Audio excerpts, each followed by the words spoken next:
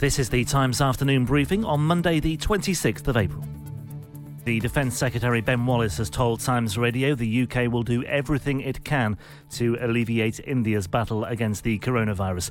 India has today registered almost 353,000 new cases, setting a new global record for a fifth day in succession, with experts predicting the second wave could escalate to 500,000 infections a day.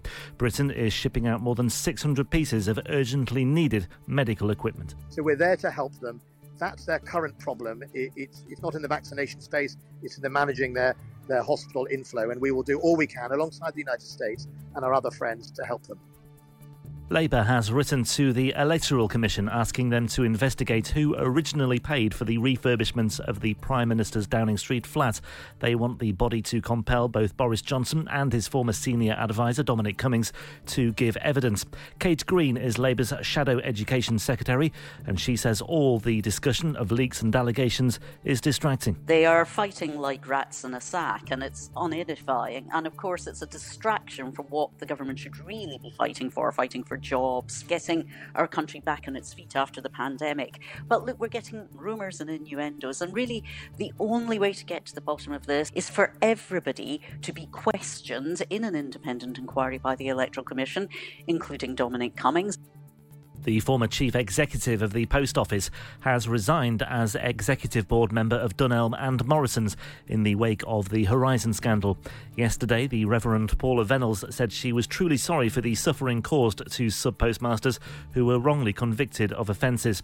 39 had their convictions for theft, fraud and false accounting quashed on Friday because of a defect in the Post Office's accounting system. Police have launched a week-long crackdown on knife crime.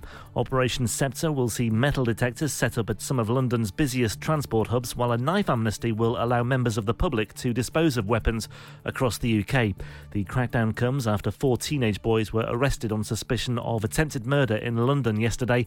A 14-year-old was also stabbed to death in the capital last Friday. 2 former paratroopers deny murdering a man in Northern Ireland almost 50 years ago, a court has heard today.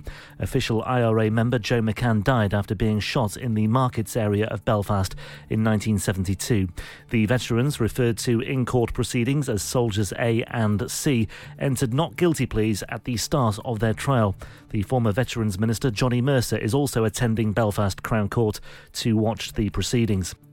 You can hear more on these stories throughout the day on Times Radio.